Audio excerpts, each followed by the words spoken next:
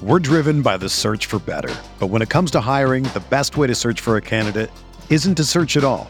Don't search, match with Indeed. Indeed is your matching and hiring platform with over 350 million global monthly visitors, according to Indeed data, and a matching engine that helps you find quality candidates fast. Ditch the busy work. Use Indeed for scheduling, screening, and messaging so you can connect with candidates faster. Leveraging over 140 million qualifications and preferences every day, Indeed's matching engine is constantly learning from your preferences, so the more you use Indeed, the better it gets. Join more than 3.5 million businesses worldwide that use Indeed to hire great talent fast. And listeners of this show will get a $75 sponsored job credit to get your jobs more visibility at Indeed.com/Blue Wire. Just go to Indeed.com/Blue Wire right now and support our show by saying that you heard about Indeed on this podcast. That's Indeed.com/Blue Wire. Terms and conditions apply. Need to hire? You need Indeed. The Chiefs played a preseason game. College football is in camp and right around the corner, trying to figure out who's going to make their starting roster. I have everything that you need to know right here on the Best of Everything, presented by Charlie Hustle. You are listening to KC Sports Network, the #1 podcast network for today's Kansas City sports fans. With former players from your favorite teams, informed perspectives, and former insiders, this is the place for you. You can find us wherever you listen to podcasts or on our YouTube channel, all over social media, or our morning newsletter, KCSN Daily, dedicated to your Kansas City Chiefs. KC Sports Network is proudly presented by Emprise Bank, your partner in possible.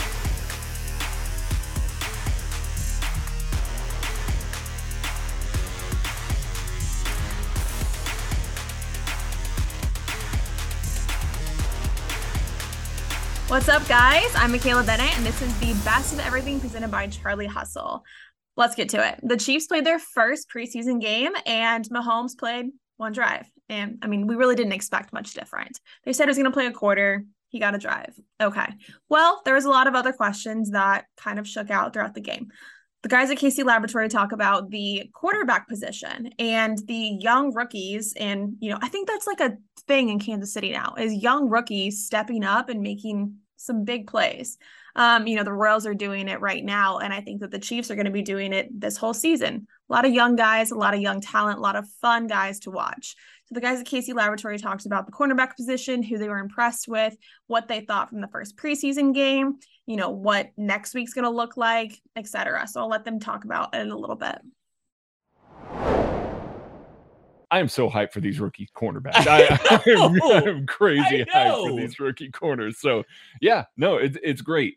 We've seen positive things from all these guys. So, yeah, it just makes sense to bring it all back around to why they felt comfortable moving on from Lonnie Johnson at this stage. Yeah, no, you're so good at all these transitions, Craig.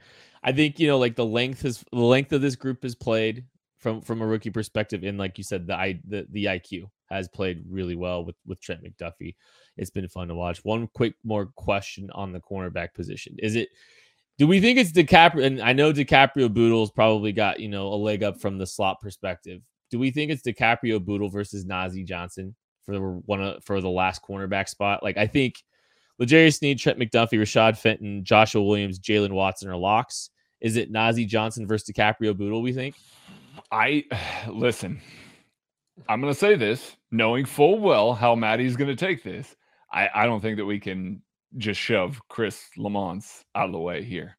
I think that right now he is on the roster. So I think that I don't think that so I think he's on the roster. So I think it's closer to Jalen Watson, DiCaprio Boodle, and Nazeeh Johnson are all competing for a spot. And right now, DiCaprio Boodle is the only guy that plays in the slot unless you're comfortable putting Rashad Fenton back in there. I don't think, as good as Watson was, I don't think he's ahead of Boodle if you're starting to parse out who's making this roster, because Boodle does more. He just simply does more. He's a proven special teamer. He was called up last year to play special teams and spots for the Chiefs, so he can do it. He's played some safety for the Chiefs last year in camp. He's playing, in the nickel. He played on the outside at Nebraska, so he can play inside, outside, safety, and on special teams. I don't feel comfortable saying anybody besides, the top guys, McDuffie, Snead, Fenton, are like the guy, and Joshua Williams I will put on there. But I will say I only really feel super comfortable about those first three definitely being ahead of him, probably Joshua Williams too, but he just does so much. And again, I know there was some hints coming out of camp today that McDuffie's getting a little bit of work in the slot, but it was just just a tiny, tiny bit of McDuffie took a rep in the slot, and then that was it. And then it was back to Bootle being your second team slot corner. I think that matters. I mean, nuclear if Jalen Watson isn't on this team over Chris Lamons. We all will. Chiefs Davis will commence. This is one of the first. I said it last week. This is one of the first times where the Chiefs have enough young talent at corner that it makes no sense to keep a special teams only guy.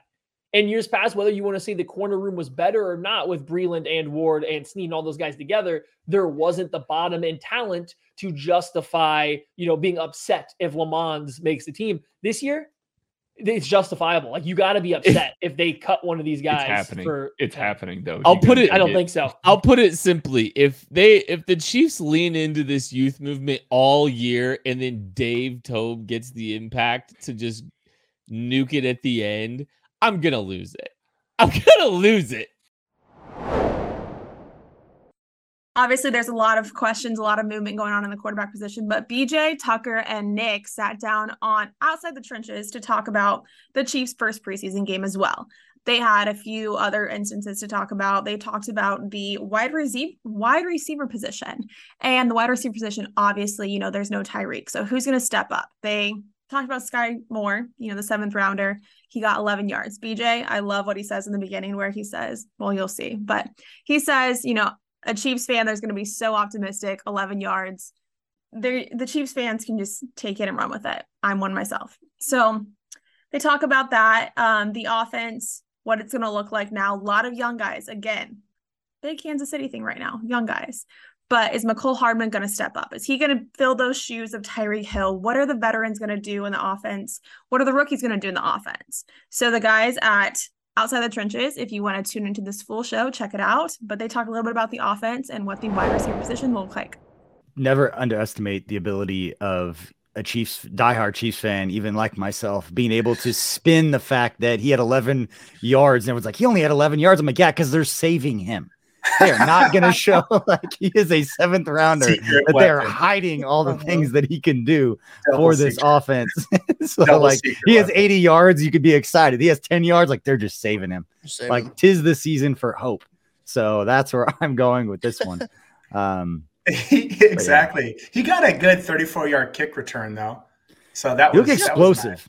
He showed off that burst on that. I talked about that too, like the contact balance and then the burst on the return. You could see that he's got a little juice. Confidence with the ball. So that's huge. And hungry. Seventh round, Rutgers. It's got all the stuff, tough, strong runner and confident runner. And that's what I like to see. I probably Jersey. Jersey kid. Double whammy. Double whammy. So East Coaster all the way, coming to the Midwest, doing his thing. Yep. So I probably gave away mine earlier, but I really like Sky Moore. The fact that he's doing kick returns, the fact that he's doing punt returns, the fact that he was a converted running back in college, played for a small school, has a chip on his shoulder. Cooper Kupp. Where was Cooper Kupp? Where did he go to school at? Western Oregon. Right. So like that. Is that right? But I know it's a small school. And then Sky Moore, he's Western Michigan, right? So tough, gritty, and he just, like I said, watching his college film, just smooth route runner. And you look at fundamentals from college. You look at these fundamentals, and it's like that's something that translates well to the NFL. Is no wasted steps. Your first 3 steps are positive. There's no false steps. You're smooth, great hands. He can do a lot, and they're already asking him to do a lot in this offense. So it's like, you kind of hide him. And then once someone gets, has a tweaked hamstring week 3, week 4, where Sky Moore comes in fresh legs. And like I said, don't discount. Yeah. Cooper Kupp's from Eastern Washington, not Western Oregon. So. Same general area. It's all directional Northwest. State up there somewhere. Pacific Northwest. It's all the same. But yeah, so that's why I think he's going to be the sneaky, low-key contributor. And then back to everything, we barely mentioned McCole Hardman. And that is just nutso to me that, it's like, so he could have a great backup year or a great year as well if you consider him a non-starter or a starter, depending on how you count him.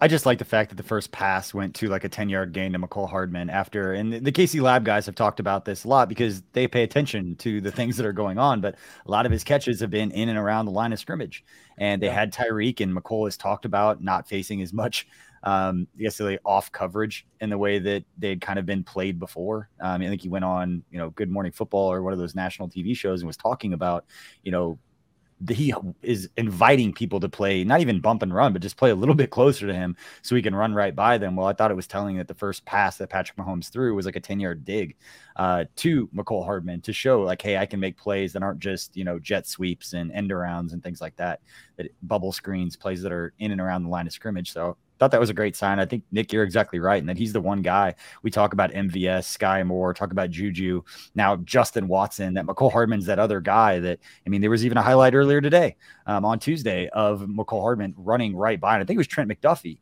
who has been really, really good.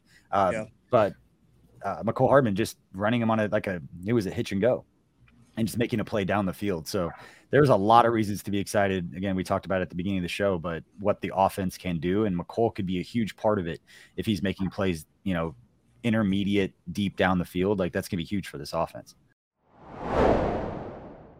Obviously, it's still in training camp for the Chiefs. A lot of cuts to be made, but Carter Stanley, former KU quarterback, sat down with the guys in Booth Review this week to talk about what it's like to be actually in training camp, in a college camp when you're competing against your roommate, you're competing against your best friend for the same position, what it's like from a personal perspective. Are there times where you should be happy for, your roommate, your teammate, etc.? What is it like to actually, eat the same meal with the guy that you are vying against for the same starting position? What are coaches thinking as you're going throughout, camp? So Carter talks about that a lot from a personal perspective, what it was like for him as a player at KU, and also just what it was like for him as a veteran to come in with so many rookies underneath him, just kind of like understanding it a bit more. So he gives that personal insight, which I think is really important and really cool to understand as we're going through training camp right now, to realize these Kansas City Chiefs players, they are still so young. It is their first year. They are rookies. They have no clue what's going on. It is their first season, and they are competing against people that they maybe grew up playing against, maybe grew up playing with. So I think that's something really take into consideration whenever you're, thinking about what these guys are going throughout camp. Carter, there's when you're in a QB battle and all this stuff, right? You're going against your teammates. There's that dynamic, right? Where, your guys are pushing yourselves to make each other better. You're probably also pretty close because you're all stuck in that room together. And there's a whole lot of demand with the quarterback position. I want you to speak on the dynamic between battling your friends and, try to make yourself better simultaneously, but also try to beat those guys, right? Talk a little bit about that dynamic. Yeah, that's certainly another whole, component to it. You're with those guys all year long, and it's so much more than just doing all the drills together and watching film together. Those are your, those are your lifting partners. You're running sprints together back in January. In my instance, I actually roomed with Peyton Bender. That was my roommate for 2 years, which definitely, was definitely weird at first, but, we got so much closer, and that's what kind of made that competition, probably the easiest out of all of them, I'd say. But definitely gets weird because you're watching film after a long day of practice, and, whether you had a good day or bad day, and same thing with your competition, whether they had a good day or bad day, you're just kind of sitting there and, you tally it up as a win for the day or a loss for the day. And, even in some cases you're roomed with them in the hotel that night for 3 weeks, and it definitely gets a little weird, but it's part of it. Would there be times where you would notice something that the other guy was doing maybe wrong or could be corrected? And even early in your career, was it awkward to be to try and help people through these competitions when you're maybe facing them? And then did you ever have another quarterback kind of help you while you were competing against him? To be honest, yeah, fall camp, the boys they're not necessarily dishing out tips. It's definitely, you know what's at stake. And let's say, coach is talking to your direct competition and he'll mention something that he likes or doesn't like. You're taking a mental note to yourself. Okay, maybe try to pull that off, or definitely don't try to, do that move. So it's a lot of mental games and, a lot of preparation that goes into it. Do you know who's winning? Can you tell? You can tell, but it does kind of change. I'd say there were several times where, say you're 2 weeks in and kind of consistently every day, one guy's got a leg up on the other one. And then, that weekend you have a 11-on-11 scrimmage the whole day, kind of simulating a game. And, one quarterback does much better than the other. And you could kind of tell with the coaches, they fully flip a switch, and that next Mondays, maybe the reps are divided differently. So it definitely varies. But no, usually you can tell. So Carter talks a lot about training camp, but we are so lucky to have one-on-one this week with Jeff Allen and Mike DeVito. Both are former NFL athletes, and they talked a lot about their times in training camp, what it was like as a rookie coming in, and you may not make the squad, you may make practice squad, you may not, and what it was like just, you come from a place where you are the best high school player in your area, you are the best college player in your area, and now you get to the professional level and everyone is just as good as you, if not better. How does that fit into, your identity? How do you handle that? Because you may not make the 53-man roster. You may not even make the practice squad. But like Jeff Allen says in this, he says there are 31 other teams who might want you. So you should give your all every single day, because even though you don't make this one team, you could make 31 other teams. There could be a call right after you get cut, right after you get released, to go join another roster.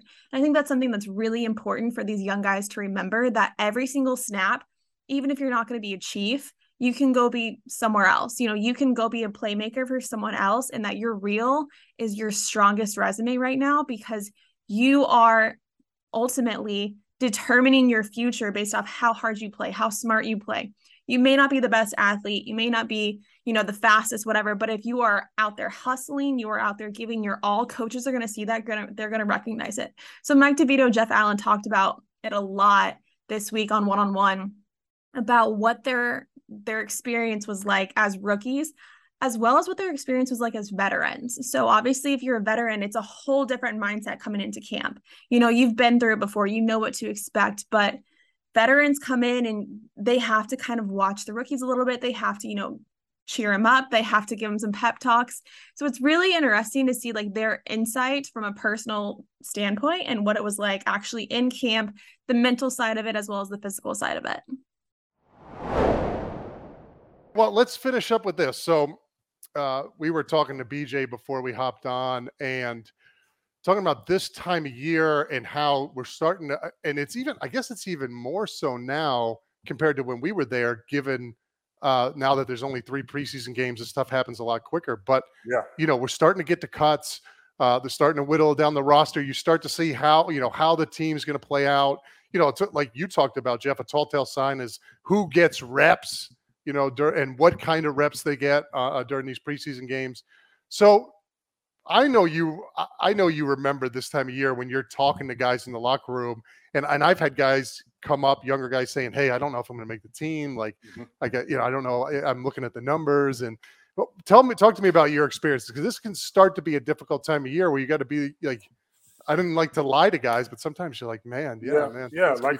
Like older guys would tell me. Thankfully, I was a 2nd round pick, so I had a little bit of leeway. But what I would tell any young guy that would have that conversation is, listen, man, like your film's your resume. Right. And you have to go out there, and you may not make this team, but there's 31 other teams out there. So make sure you go out there and you're putting your best foot forward, because someone's evaluating you. You may not work out here because of numbers. It may be a guy like me that was a 2nd round pick, or a guy in free agency that they've made a financial commitment to that they can't let go. It's just a numbers game at that point. Right. But if you're a good football player and you do what you need to do, someone's going to pick you up. Whether you get on an active roster or a practice squad, you'll have an opportunity to continue playing if you do what you need to do. So don't count the numbers. Make sure you go out there and put your best foot forward and just ball out. And I remember my rookie year, I was like, there's no way I'm going to make this team. We had a ton of vets, older guys, guys I could mention that people probably remember, but Kimo von Oelhoffen and Bobby Hamilton and Sean Ellis. We had Eric Hicks on the team. All stacked locker room. And I remember thinking, maybe I'll make practice squad, but there's no way I'll make this active roster. And, but still kept that mindset that you're talking about, right? Every day, just go out there and work, right? I can't worry about counting, can't worry about who's here, who's not here. All I can worry about is my resume, what I put on the field.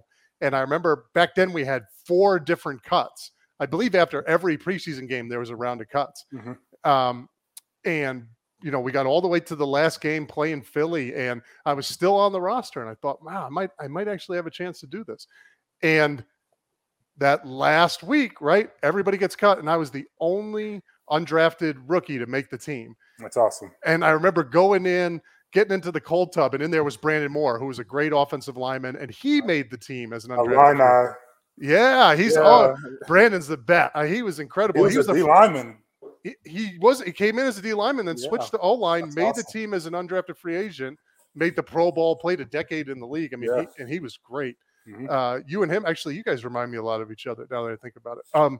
But I remember going into the cold tub and seeing him in there, and he said, "Hey, congratulations! That what you did is pretty cool. Like that's not easy to do." And coming from him, who he had done the same thing, it meant so much. And so I guess you're right. I just want to echo your point that's the key, right? I mean, as these young guys and as an older guy, what you're trying to tell them is, hey, all you can worry about is what you can do every day. Are you getting better? Are you showing the coaches, the best sort of version of yourself on that field? And not only these coaches, but if you're just in an impossible spot that you can't make this team, everybody else that's looking at the roster, everybody else that's calling Andy Reid to ask about you. And Andy's going to go to bat for you if you're a good player. We've talked about that. Good character. Be a good teammate. Good habits, good character. Stay humble, man. Like my rookie year, coming into the league and seeing really good football players lose their jobs and sometimes never get an opportunity to play again. That really wakes you up and you realize hey, don't take this for granted. This is an opportunity of a lifetime. You're going to earn it. But make sure every single day, no matter what point you are in your career, you've never arrived.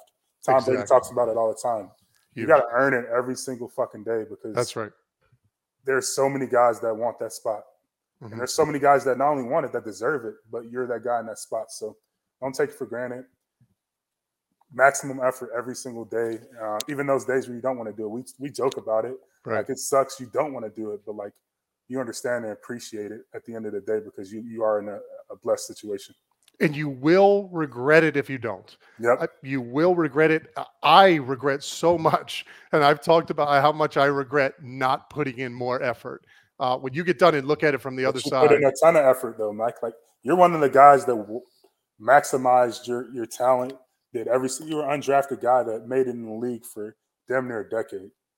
Yeah. You know what it is? That's unbelievable. I appreciate that, Jeff. I look back and there are a lot of times that I made excuses. There are a lot of times that I said, I don't need, I'm with I got to spend time with the family. That was always a big, I got to spend time with the family. I've been retired for 6 years now and I see them 365, 24/7, 3. I mean, there's nowhere to get away from everybody. I see them all the time. Yeah. And I love them, but like, that was always an excuse. And I look back and wonder like, damn, if I would have just really sold out. I mean, I sold out to an extent, but if I really would have sold out, how much better could I have been? Speaking of veterans, the guys at 3 Moss sat down and talked about K-State football and Deuce in the running back position. What is the running back room going to look like this year for K-State is the big question. I think that there's a lot of different scenarios that could happen.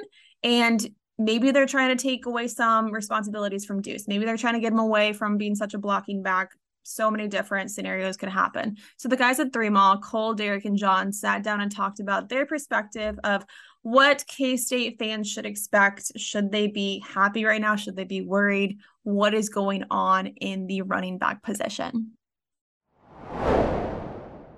I'm glad you guys mentioned Taylor Potier coming back on the offensive line, because I think it's a massive boost. I mean, there was a ton of buzz about him last year. And so getting him back in there, I think will be something that really helps offset some of the losses on the offensive line as well.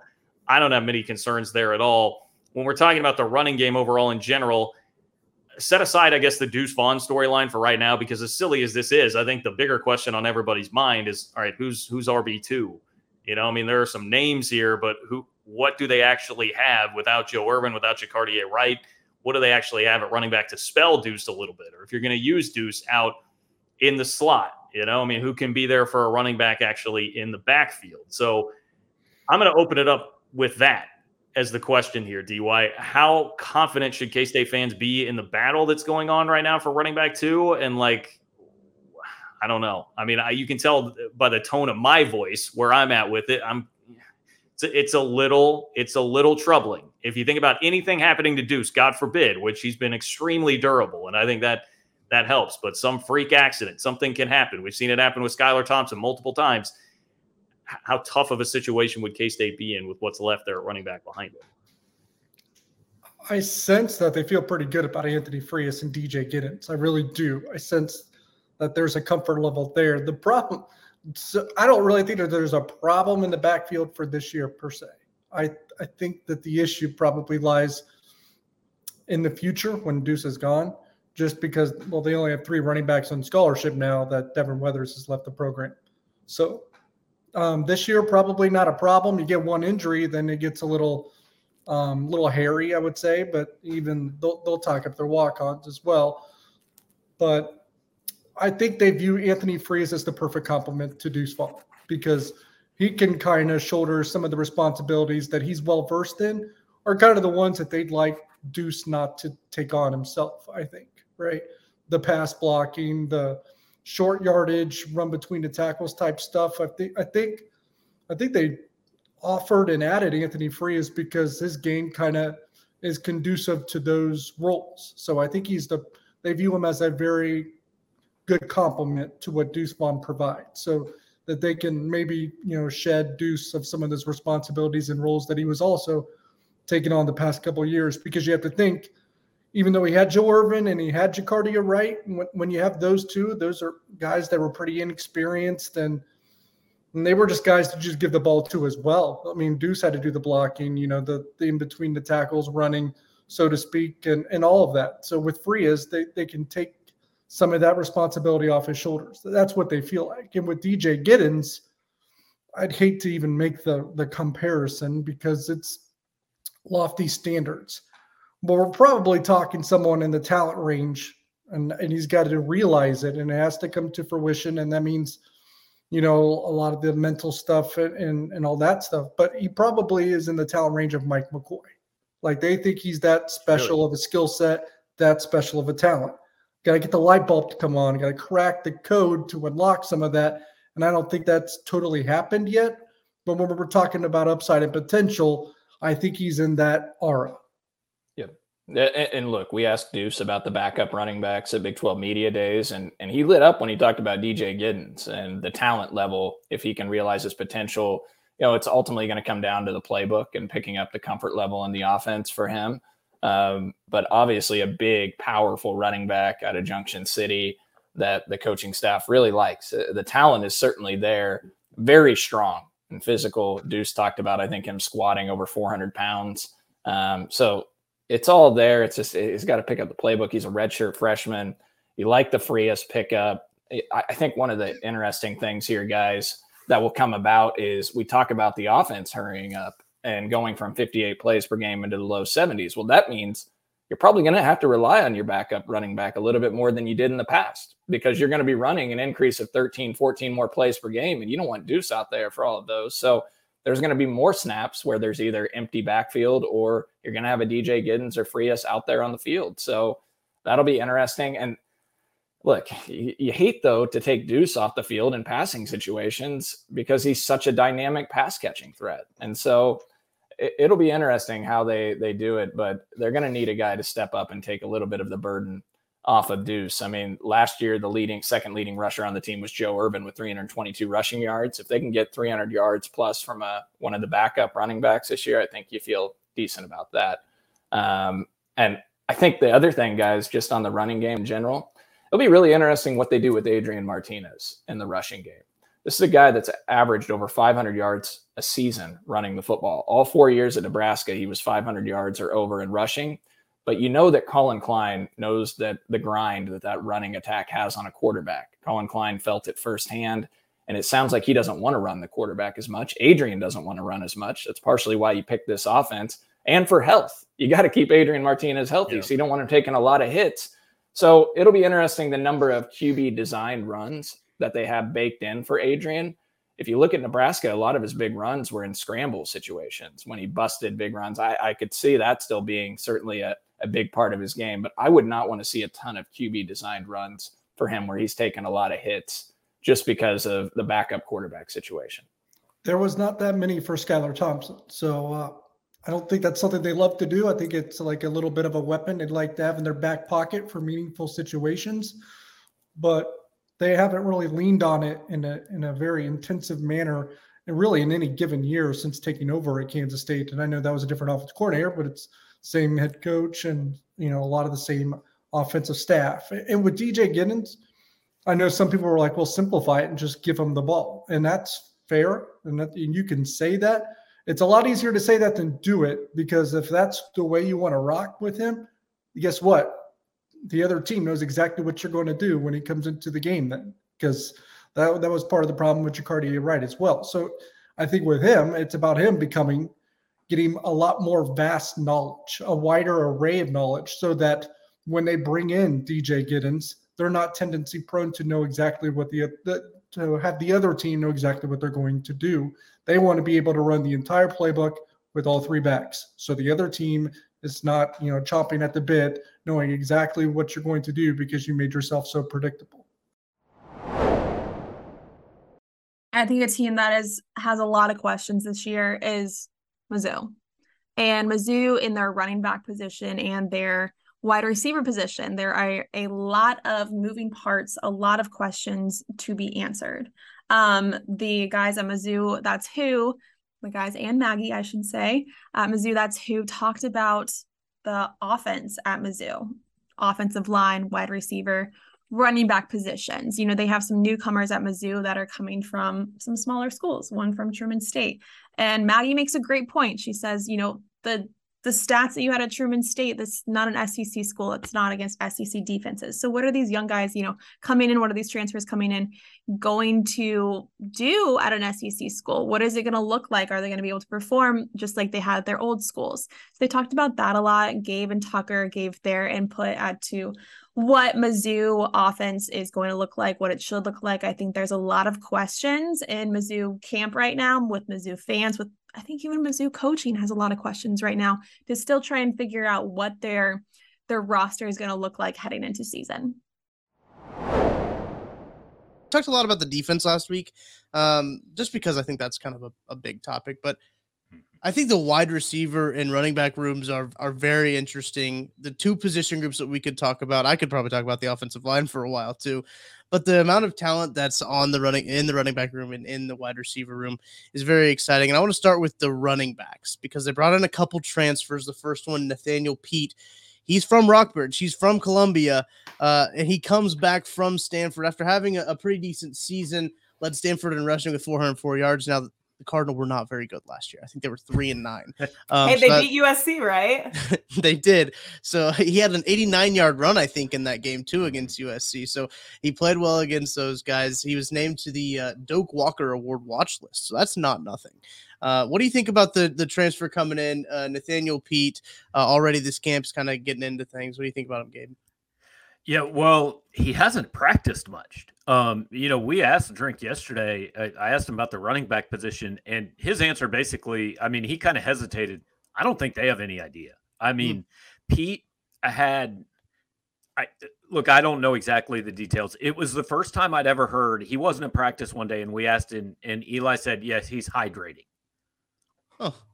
I mean, it was hot. Don't get me wrong. I was hot standing out there. I needed to hydrate when I got home, and I didn't even do anything. But, it's obviously a little bit more. I don't know what was going on, but that was just something I'd never heard before. Tavoris Jones, literally first carry in live action in his college career, scores a touchdown from like the 4-yard line, then pulls up and grabs a hamstring. Hasn't, I think, really practiced full since then. Eli said yesterday, Taj Butts was starting to do some good things. And then he had, and this is what I found, every player who's got anything going on in Missouri's camp this year has a soft tissue injury. So, that could be, it's gotten to be hockey where it's upper body or lower body. I was injury, about to say hockey. I was about to say that too. I'm kind of interested in seeing Cody Schrader, to be honest with you. Yeah. I know he was an All-American at Truman State, ran over 2,000 yards, 24 touchdowns. I'm kind of interested to see what he can do. It makes me a little nervous because Truman State does not play an SEC schedule. It's different. And I did see some we want different. Bama signs in Kirksville. Right.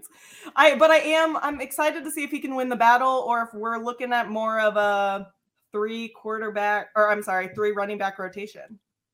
Well, I said a couple weeks ago, like, find somebody that looks at you the way Missouri fans look at a walk-on running back. And that does not mean Cody Schrader can't play. He very well might play. I don't know. He might start week 1, honestly. Drinkwood said yesterday he's the most consistent guy in camp, but I still have a little PTSD from Drink telling us all last offseason, there's a role for Michael Cox on this team. I don't know what that role was. It was not carrying the football very much, so it's just an uphill battle for a walk-on guy to get it. I'm curious, and I don't have an answer to this, but like, I thought Elijah Young looked good last year when he carried the ball. I was pretty impressed, but he really couldn't get on the field much until they had no other option in the bowl game. And, Drinkwood said again the other day, he needs to be more consistent. Like, I just kind of get the feeling there's something that they don't love about him. Yeah, and that's something that could very well be possible. In the bowl game, he had 13 carries, 75 yards, 5 catches for 32 yards against Army. So a decent day at the office when he was forced to play, when he was put in there, when he had to play. As we mentioned last week, Brady Cook didn't have, Tyler Beatty in that bowl game. He had Elijah Young in that bowl game, which played well, everything like that. I do think the Cody Schrader transfer is very, very fascinating. He was a D2. I think he led D2 in all of rushing yards, and he plays in the GLVC, which is it's a tough conference, but it's also not the toughest Division II conference that there is. He was, I think that just having a guy like that that you can have a rotation. You're almost seeing this a little bit with the Chiefs, right? You've seen a few guys that can do a little bit of everything, and I think that's kind of what you got with this running back room that can do, maybe the harder runnings, the pass blocking, the third down back. You're going to see that a little bit, I think, with this group. Yeah. Well, and here's the thing, a few guys. of them. Sorry, go ahead. No, I was just going to say, does it matter? I mean, does it matter who starts? It is the most replaceable position in college football, right? There's going to be a guy back there. Well, this week, the best of everything is all football because we are in football season mode. And what better way to round out the show than with the Beyond the Game show with Dick Vermeil this week. That's right. Dick Vermeil joined the guys at Beyond the Game to talk about his experience coaching, what it was like from a coaching perspective in camp. We got a lot of insight from former players. Jeff Allen, Mike DeVito talked about their experience in training camp as a player. And the guys at KU talked to Carter about, his former experience as a player. But Dick Vermeil talks about what it's like to be a coach, building those relationships, trying to figure out what it's like on that side of the lines, I should say, and what it's like to delegate those roles, to build those relationships, and also to, kind of build your roster as you're going through out training camp. There's, a whole coaching staff that is trying to figure things out just as much as the players are trying to figure things out. So Dick Vermeil gives a lot of good insight with Kendall Gannon and Lamont Winston this week on Beyond the Game. When you look at special teams coaches, that's the only coach that really interacts with every single position on the team, right? Yep. And so my question is, when you were in that position, is that where you kind of honed your natural skills of building relationships? Because you had all kind of guys, right? Yeah, good question. And then no question, I think that helps. My whole thing developed from high school coaching.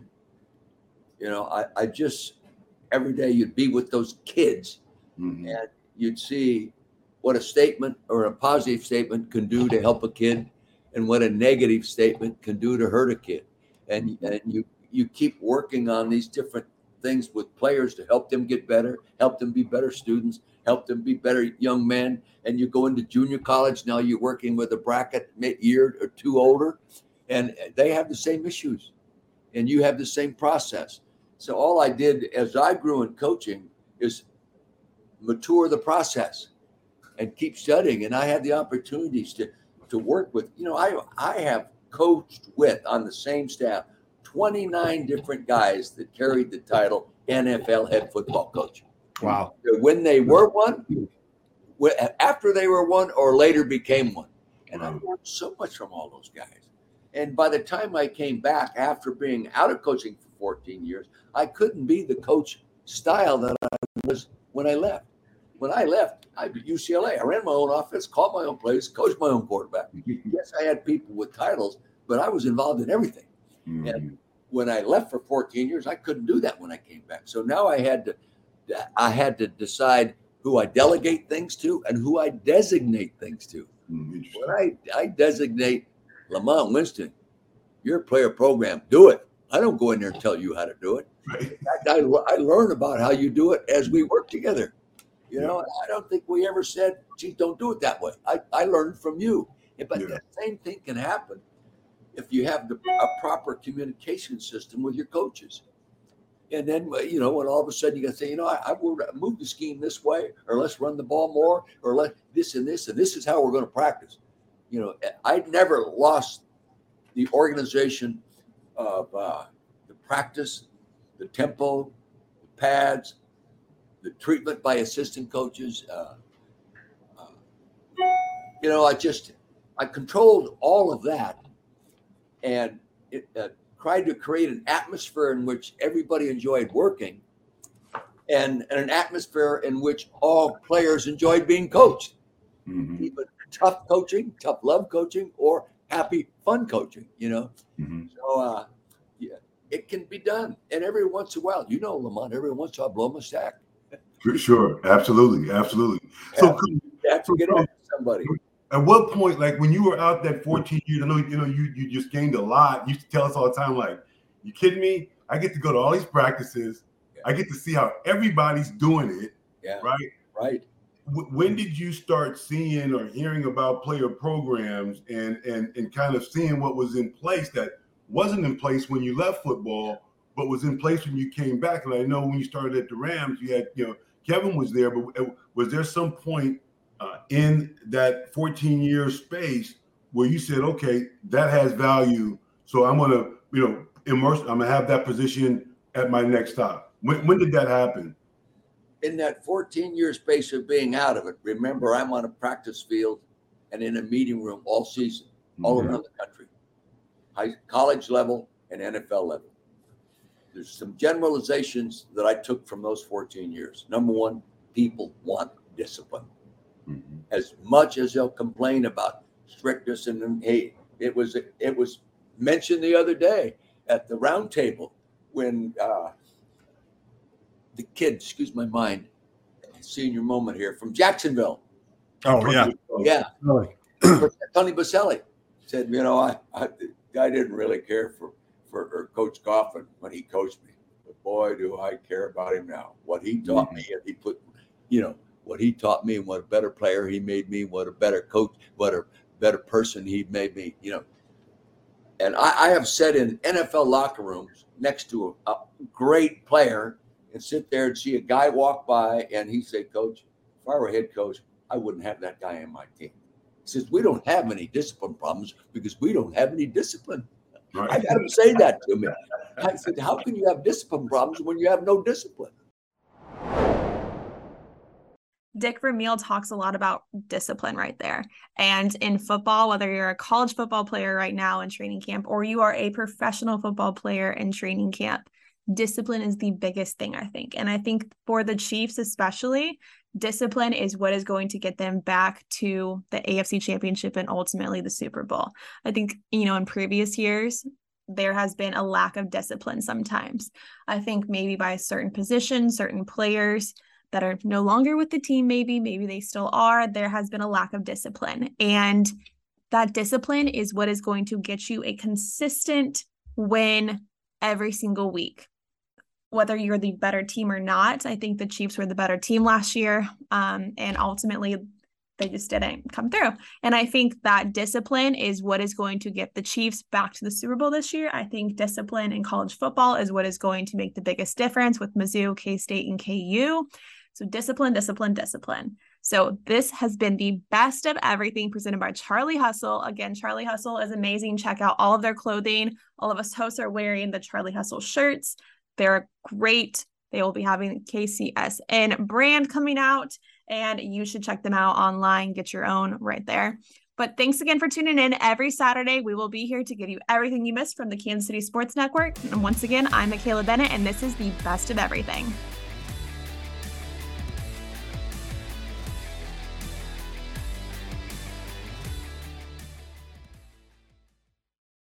This is the story of the one.